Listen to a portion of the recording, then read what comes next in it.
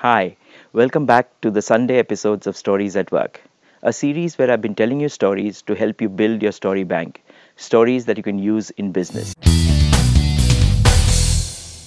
Today's story is about an experiment conducted by Professor Elaine Langer, the godmother of mindfulness.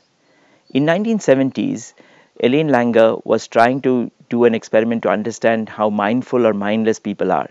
She wanted to check how difficult it would be to get people to allow someone else to skip the line, to jump the queue.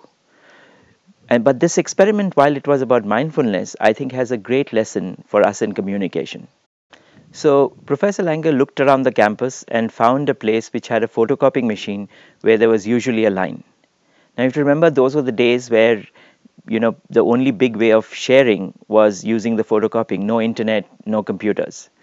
So what she did was she went to this place where there is usually a line for people to photocopy, and she got some volunteers. She divided the volunteers into three parts and said for each of them she would give them a line and 5 pages, and they would go with those 5 pages and use that line to seek for permission. The first set of volunteers were told to go and ask that I have 5 pages to photocopy, may I skip the line? May I jump the queue? What happened? About 60% of time they were allowed to jump the queue. The second set of people were told to give a reason, and so their line was, I have 5 pages to photocopy, I'm in a rush, may I jump the queue? 93% of people allowed the person to jump the queue. And the third option was, I have 5 pages, may I jump the queue because I have some photocopying to do, as if the rest of the people were lined up for vada pav. But guess what happened? Even now, because of lack of mindfulness, 94% of people allowed the person to jump the queue. Now let's go back to the first two questions.